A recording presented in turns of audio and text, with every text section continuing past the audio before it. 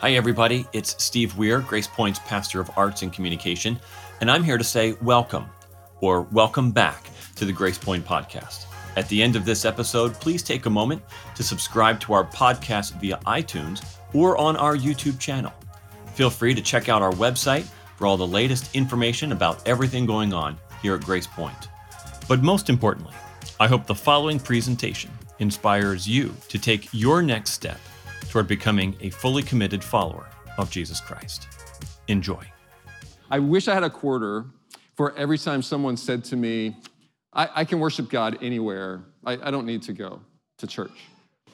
There's truth in that, but I love what Pastor Tony Evans says about that. He says, I hear people say, I don't have to go to church to be a Christian, and they're absolutely right. Salvation is through faith alone in Christ alone. But you don't have to go home to be married either, but stay away long enough and your relationship will be affected, right?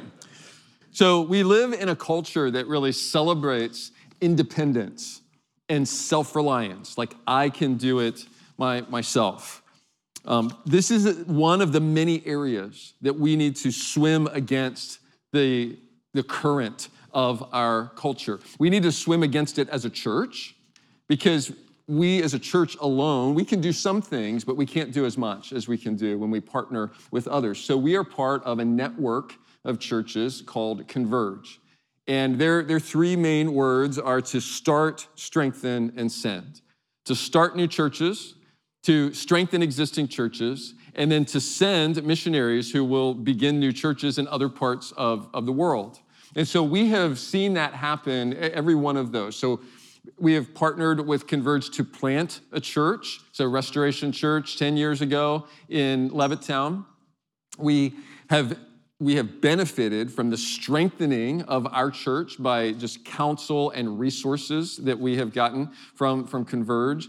And then we have sent missionaries through Converge in conjunction with them. They have a tremendous vetting process and support process. And so one example is Nate and Jendi Corpy in Panama City. They have a thriving church there. And we were able to be part of that along with Converge. That's actually the church planting arm of Converge is where a third of our Christmas and Thanksgiving offerings are going because we want to see more churches in the Mid-Atlantic region, more opportunities for people to meet Jesus and to grow in him. So we partner together as a church.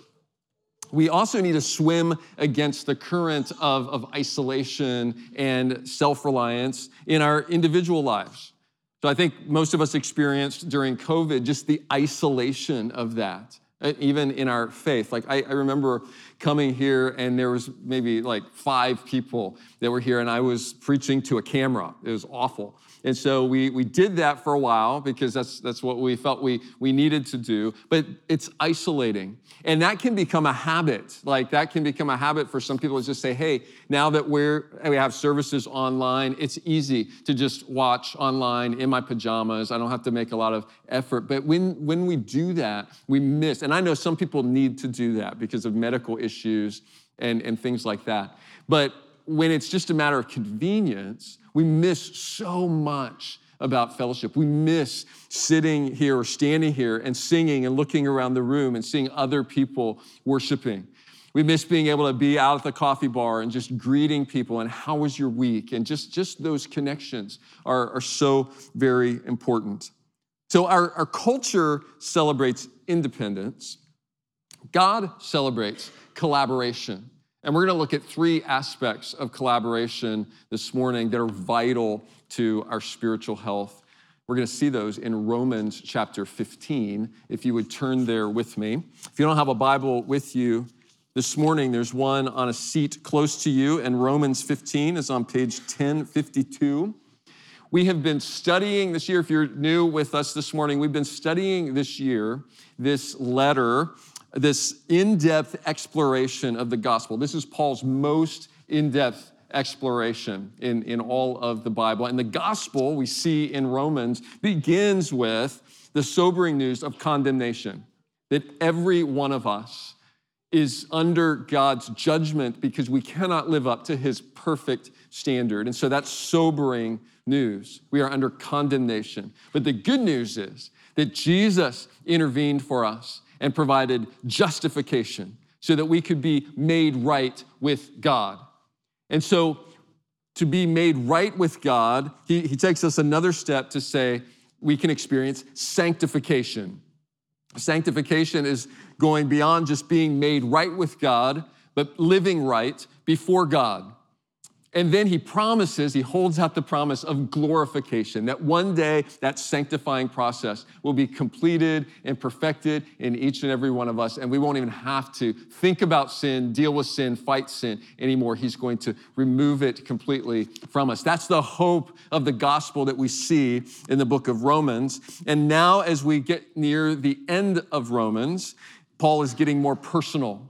And today he's going to talk about how much he wants to go to Rome, because remember, he's not been there. He's not been to Rome. He's not met these people, most of them, that he is writing to.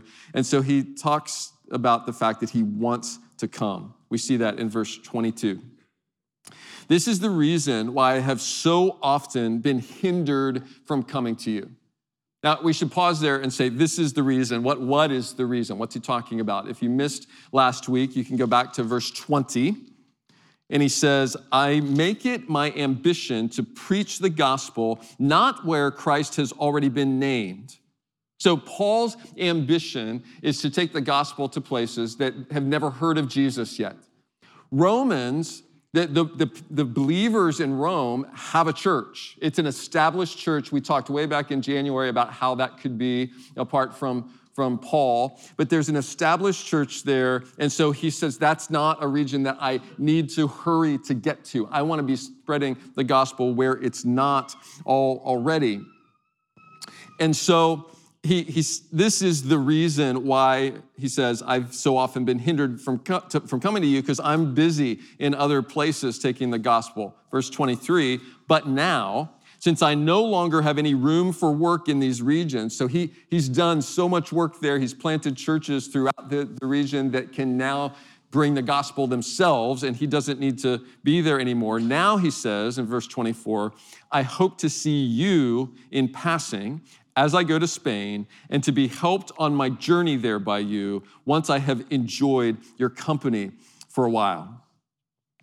So we won't take time to go back to chapter 1, but this sounds an awful lot like what he says at the very beginning of the letter. He says, I can't wait to see you. I'm longing to come. And so he bookends this amazing explanation of theology and application with saying, I really can't wait to see you. He gets very personal here. And he's doing that because he knows that missions runs on collaboration.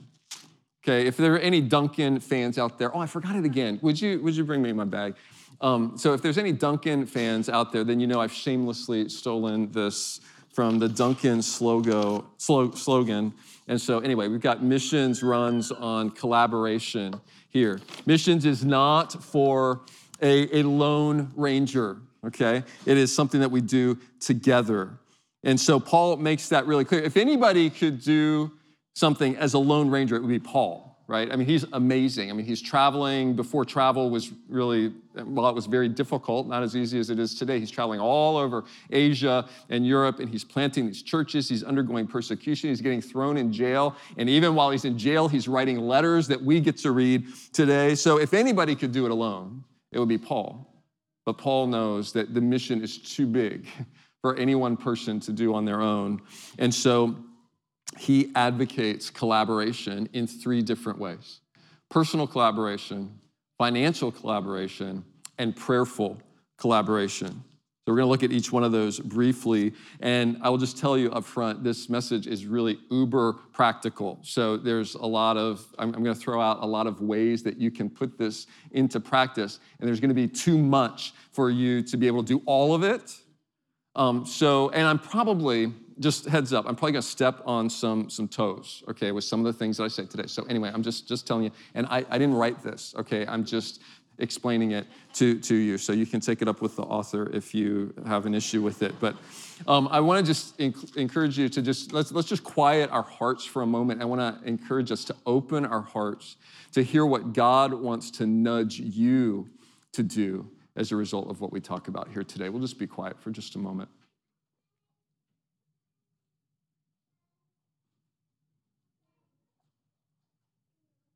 Lord, speak to us individually. Thank you that in a room this size and even in churches all across this country and world, you're able to speak to each heart individually and call us to what you want us to do. So Lord, we open our ears to hear from you. In Jesus' name, amen. Paul first highlights the importance of personal collaboration. He does this in verse 24. He says, I hope to see you in passing as I go to Spain, to be helped on my journey there by you, once I have enjoyed your company for a while. That word enjoyed has to do with getting filled up and to be satisfied by something. So it's kind of, when we think about a cup getting emptied, it's like getting refilled. I'm gonna get refilled as I spend time with you. When we are on mission to do what God has called us to do, we get emptied out by that. And by the way, we are all on mission. I hope that you are on mission. It's not just missionaries that go globally and somewhere else in the world that are on mission. It's not just people who are paid like professional people that work in church. It is every one of us, hopefully, that is on mission. Steve talked about this last week, that when we live our purpose that God has given to us, that brings glory to God. God has a purpose for each one of us. So when we're living that out, when we are ministering to other people, when we are caring for them, when we are listening to what they're dealing with, when we're serving them in practical ways, that empties us out. Our pastors have been in a season that's been really a little bit crazy, and we so appreciated a couple weeks ago when the elders came up and prayed over us. We had, in the space of 3 months, we had over 13 deaths just as part of our church family, not all people that attend here, but some extended family, and we're ministering to people who are in their grief. Even beyond that, there were like personal people that passed aside from that. So our pastors got really kind of emptied out during that time. And the primary way that we all get refilled is to be still before the Lord, to be still, know that He is God, let Him fill us up. That's the primary way.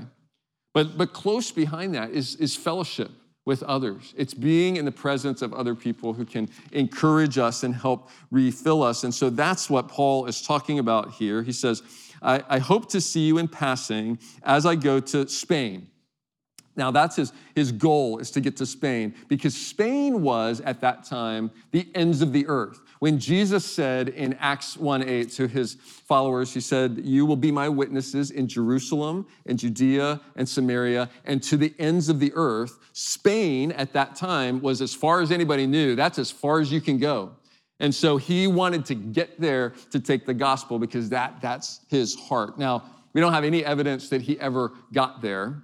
And it's interesting because he wrote this letter saying, like, I really want to get there. And he's probably thinking in his mind that the most important thing is for me to get there. And God may have been just thinking, no, the most important thing for you to do is write down this letter, because for centuries after this, people are going to be learning and living by it. So Paul knows that he needs this stop here to get refilled and to enjoy these people's company. So we've already heard a wonderful explanation and plug for groups here this morning. So I won't repeat all of that, only to say that I know that being part of a group myself, and I'm so blessed to have group leaders that I just get to sit and be in that group and I don't have to lead. But I've gotten refilled so many times by being there, being prayed for, learning from others. It's if you're not in there, if you're not in a group, please, you're missing out. So personal collaboration is essential. We need it. The second thing we need is financial collaboration. See that in verse 25. At present, however, so he says, I want to get to Spain and I want to see you, but at the moment, however, I'm going to Jerusalem bringing aid to the saints. And remember, when we see the word saints here, it's not talking about some special privileged, elevated group of people. He's just talking about people who follow Jesus.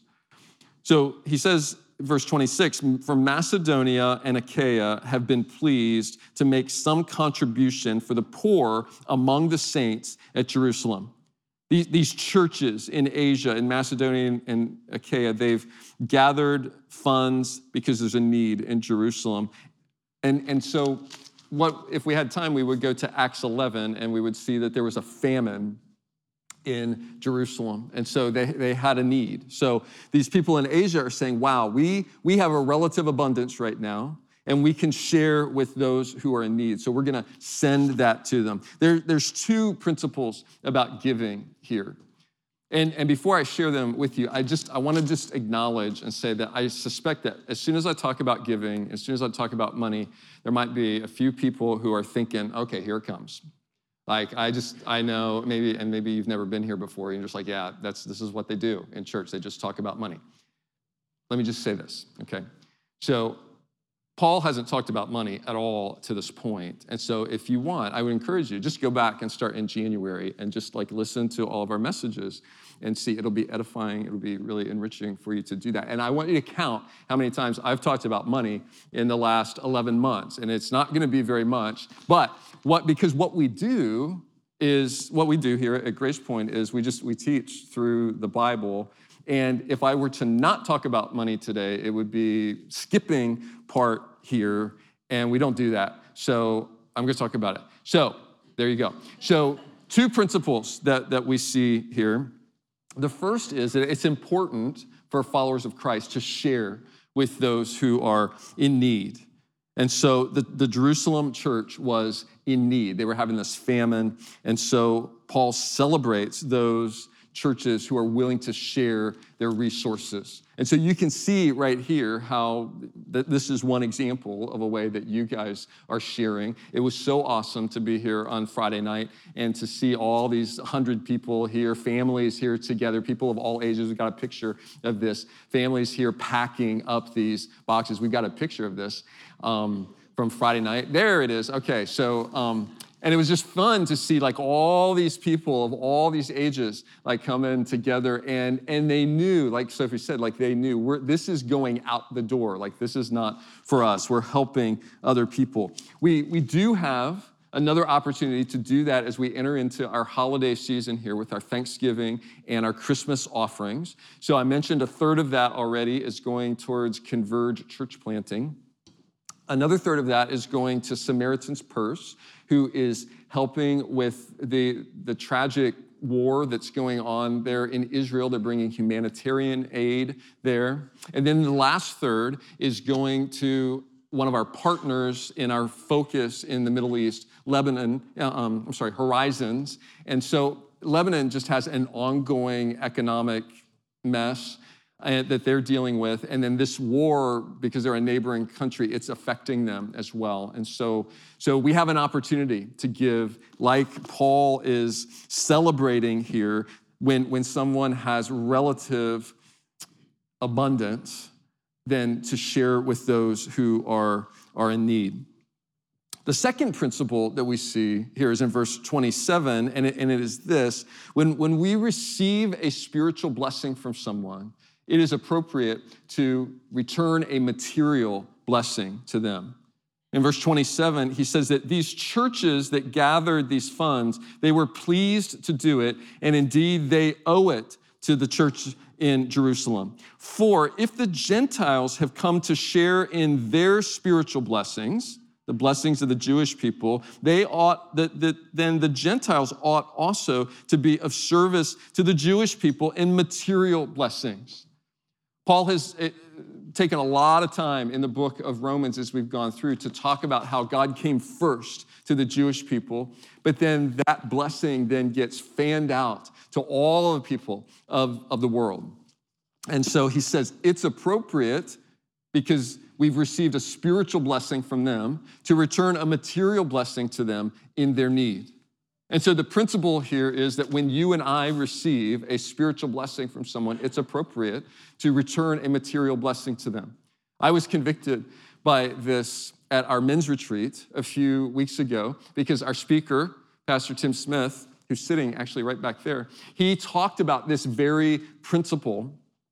And I was sitting there thinking, for myself, like we give regularly to Grace Point because we're blessed here, but I also benefit from podcasts that I listen to. Like I listen to some sermon podcasts, I listen to some teaching podcasts, and they enrich me. They help to refill my cup. And so, but there's many of those that I'm not helping support financially, and I was really convicted like that needs to change. Like I need to bless them because they've been a huge blessing to me.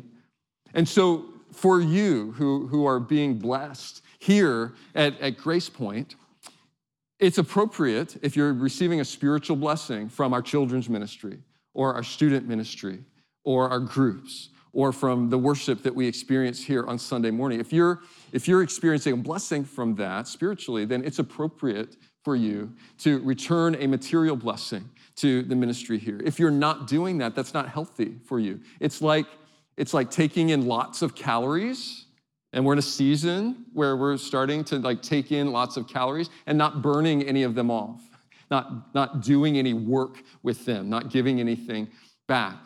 And so one note to make on this is that as you give as you demonstrate gutsy generosity towards these gifts that are helping other people in need, please don't redirect your giving that you normally give to Grace Point to those needs. I know that those are pressing, but those are to be over and above what your steady stewardship is here to us as a church. All right, so I'll step back off your toes now, and then I will note that in verse 24, in case you missed this, Paul is actually subtly asking the Romans for support for his own mission.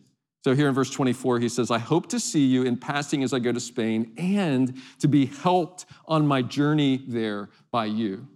So he's hoping to receive some financial help from them. In fact, many commentators who study the book of Romans say that's probably one of the main reasons that this book was written. It was about fundraising. He wanted to demonstrate to the Roman people, you can trust my ministry. I'm a good investment in terms of ministry because my theology, my understanding of Jesus is solid. And as I take that to Spain, I'm worth investing in. It's appropriate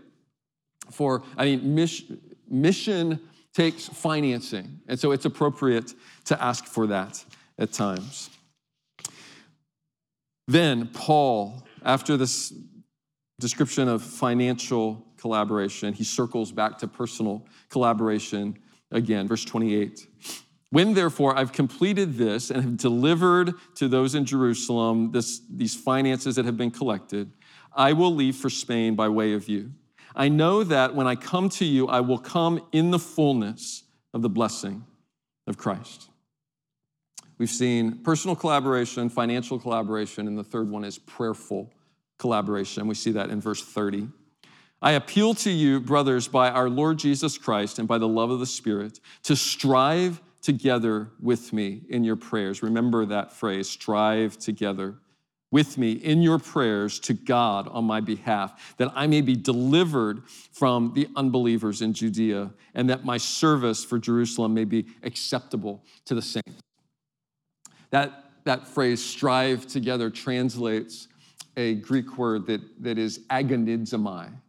Of course, we get our word agony, agonize from that. He's asking them to agonize with me. The Amplified Version says to wrestle, to earnest wrestling with me in your prayers. There's a lot of different ways that we pray, right? We praise God. We talked about that earlier. We repent at times to God. We're in humility before him. We find comfort in our prayer. Those are all really good and really appropriate. So here's a question for you. Have you ever earnestly wrestled on behalf of someone in prayer?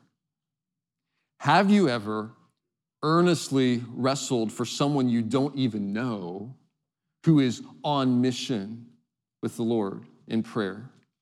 We have an opportunity to enter into that. This is another one of these options for you to put into practice. There should be on the seat close to you a list of our missionaries, our supported missionaries as a church. And some of them are in places that we need to protect them. And so we've not even put their name on here. You have initials.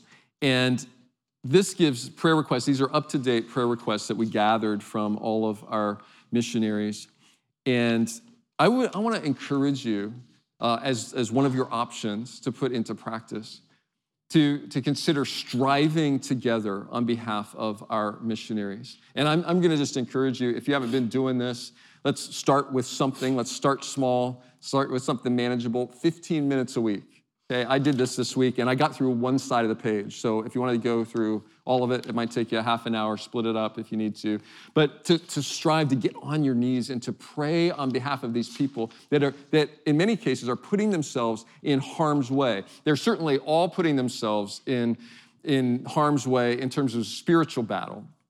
But some of them are in very tangible ways in danger. One of our missionaries in the last few years has been called in. They're in the Middle East, in a country that I can't talk about, but they're there, and they've been called in a number of times by the police and patted down, and they've had their phone all, looked through, and who are these people, and who are your friends, and what are you doing in this country? And it's very unnerving, obviously. And when that happens repeatedly, very difficult. They need our prayers to persevere in the calling that God has put in their lives. They need our prayers for protection as Paul is praying. Paul is asking for prayers, wrestling in prayer, because he is going into the mouth of the lion by going to Jerusalem. He has made a lot of enemies because of his embrace of Christ and the gospel. He's made a lot of enemies among the Jewish people, and so he's going right into the heart of the Jewish faith. And he says, I need your prayers. Our missionaries need our prayers as well. Here's another opportunity for you to wrestle in prayer. Every Wednesday night in our Heritage Room, we have a faithful group of people who are coming together and wrestling in prayer on behalf of our church. On the first Wednesday of the month, they always pray for our missionaries specifically and everything that's going on globally that way. So maybe you don't know how to pray and wrestle that way. I'd encourage you to come out on a Wednesday night and join that group, and you can learn by listening to others pray as well. To close out our chapter here, Paul circles around again to personal collaboration. So verse 32, he says, I'm appealing to you to pray for me so that by God's will I may come to you with joy and be refreshed in your company. May the God of peace be with you all. Amen. We live in a culture that likes to do it myself. But God celebrates collaboration, doing it together. Missions runs on collaboration. Whether you are on mission around the world or you're on mission in your workplace, in your neighborhood, missions runs on collaboration. It runs on personal collaboration, financial collaboration, prayerful collaboration. So here's my question, and I want to just give you a moment to maybe make tangible God's nudge for you. What area, what are you sensing that God might want you to put in practice? And maybe if you got a pen, you can jot that down on that list of prayer items there. But what step towards collaboration can you make today? And then I'll pray for us.